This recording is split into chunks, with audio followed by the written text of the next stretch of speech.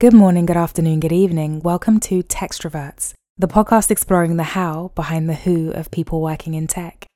My name is Martina Simon and I am your host. This podcast covers anything but the job.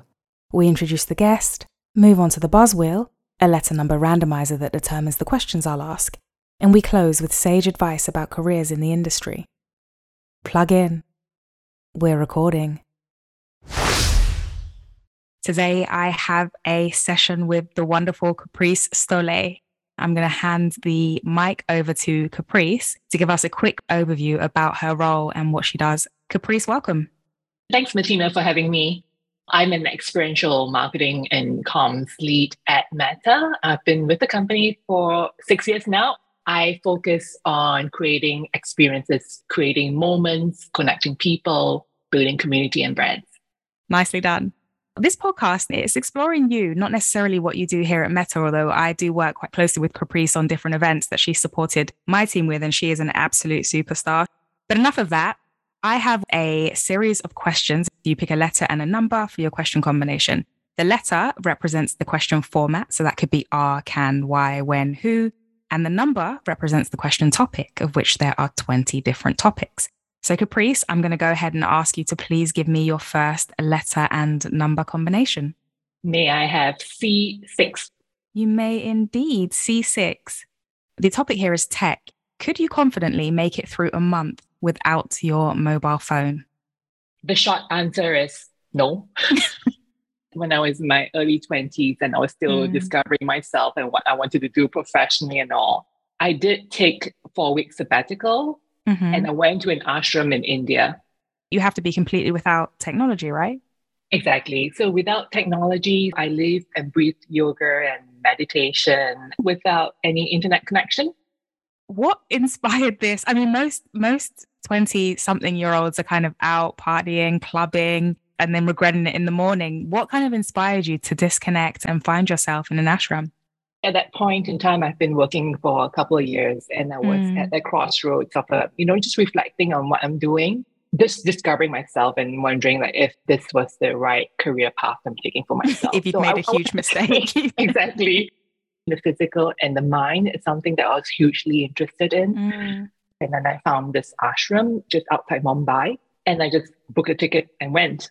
How long was that? How long was the stay, I guess? Yeah, so the entire stay was 4 weeks. And then you go through like the training program. They teach you how to be a hatha yoga instructor. Besides the physical form, you also are engaged in the mental, the meditation bit, and then also the whole lifestyle. So we had pure vegetarian meals. There was no tech, there were no distractions.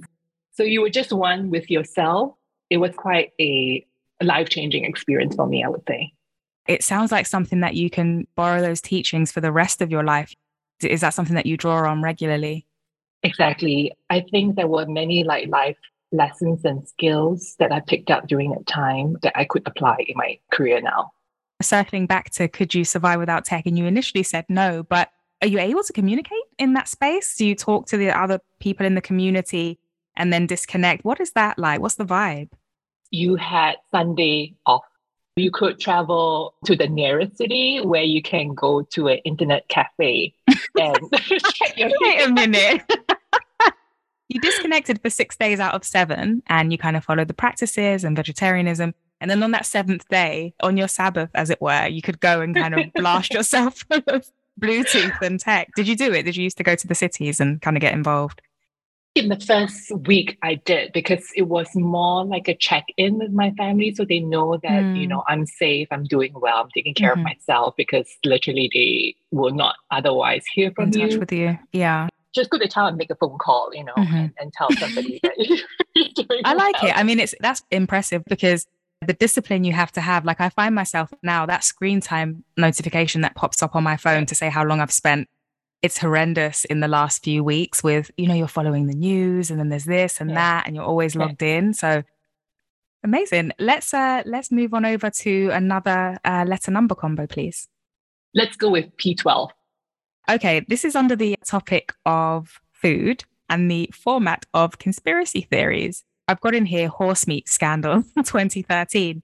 So horse meat scandal was a scandal that happened in 2013 in the food industry in some parts of Europe.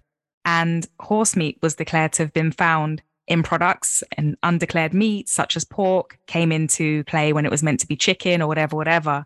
And it was this horrendous scandal because, of course, there's people that were consuming those foods and then people that were eating things like pork, and it goes against their religious culture and everything. I would just love to dig into your thoughts, Caprice, on this. One, do you remember this? Two, were you personally affected by it? And three, just your general thoughts on scandal around food and consumption. We were living in Singapore then. I think we read about it in the news, but we were not affected by the food supply chains. I think this is an important topic now. And I've got kids, I've got two boys. We've always been very conscious about the type of food that we serve to them. And now living in Denmark, we have good access to affordable organic produce, fresh produce. Mm-hmm. So we try to veer away from any kind of processed or dodgy food. Nothing that is, nothing like horses, like that's something that, that you know of. Yeah, I suppose when you buy processed food, you have to trust the labeling, right? And you have to trust that the manufacturer is honest there. So I guess if you are buying organic or free range, then you know what it is a bit more. It's great to be in a kind of a place of maybe privilege where you can opt for organic or free range. So many people, they don't have any other option but canned food or tin food. It's horrendous that the people that we rely on to develop this food can't always be trusted. You want to know that the thing you buy is the thing it says it is. I think it's so scary. And then you kind of question like the ethics of the companies behind it, right? Mm-hmm. One of my younger sons was constantly getting the runs. And then eventually we narrowed down that it was possibly the milk. And then we moved back to Denmark here. And then he stopped having the runs and he was feeling back to normal again. So what about the milk was it, do we think? We don't know. And the milk that we were serving up was organic milk.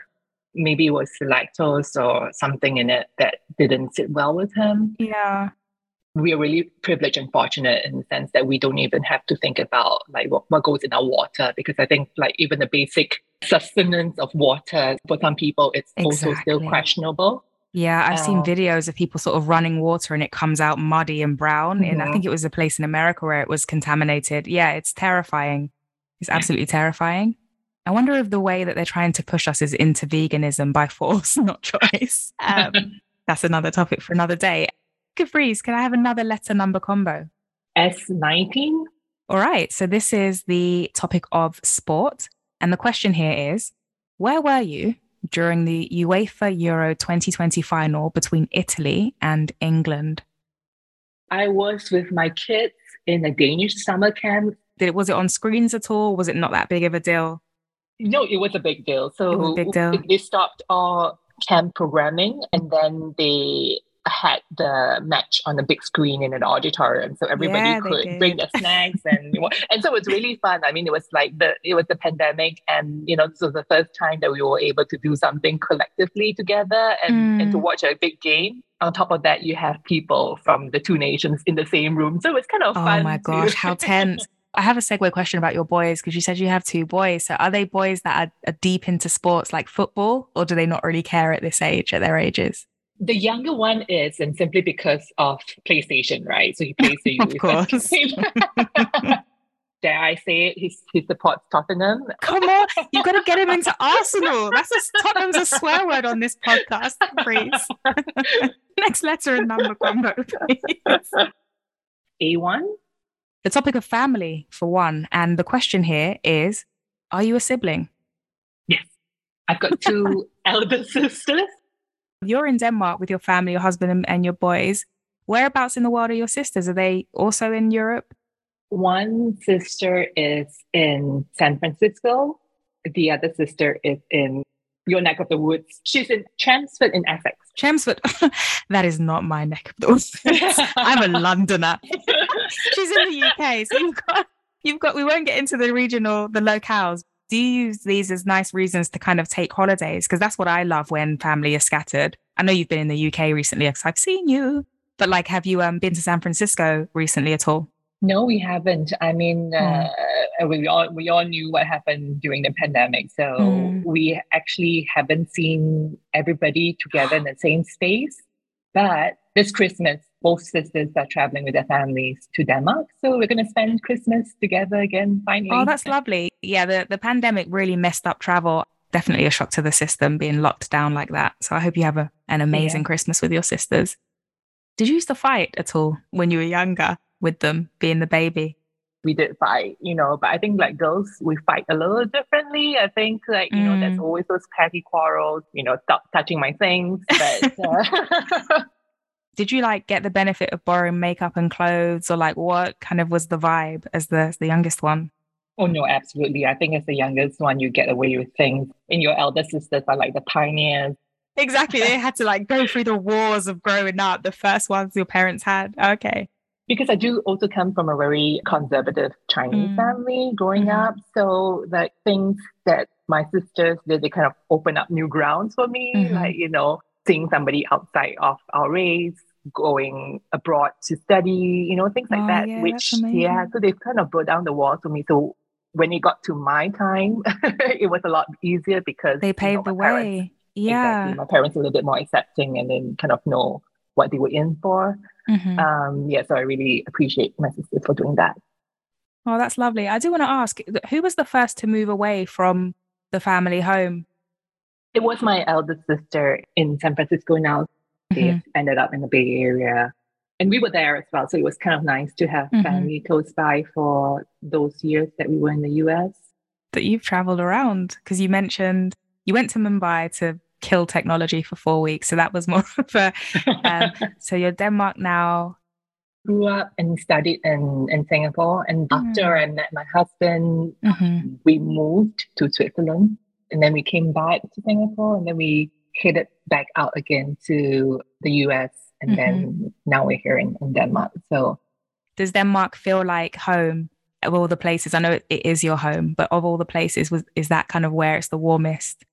absolutely. I think we bought our house, a Forever 21 home 2 years ago Oh, in 2021. congratulations. Yeah, Hmm. thank you. Exactly. Amazing.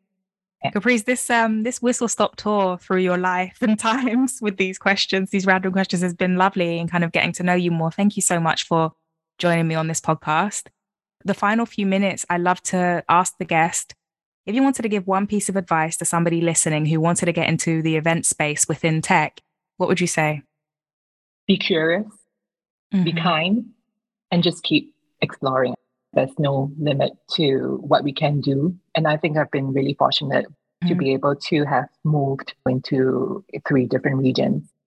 That would be my advice to anybody who is seeking a career in the experiential space. I love that. Be curious, be kind. And on that note, Caprice, it's been an absolute pleasure. Thank you.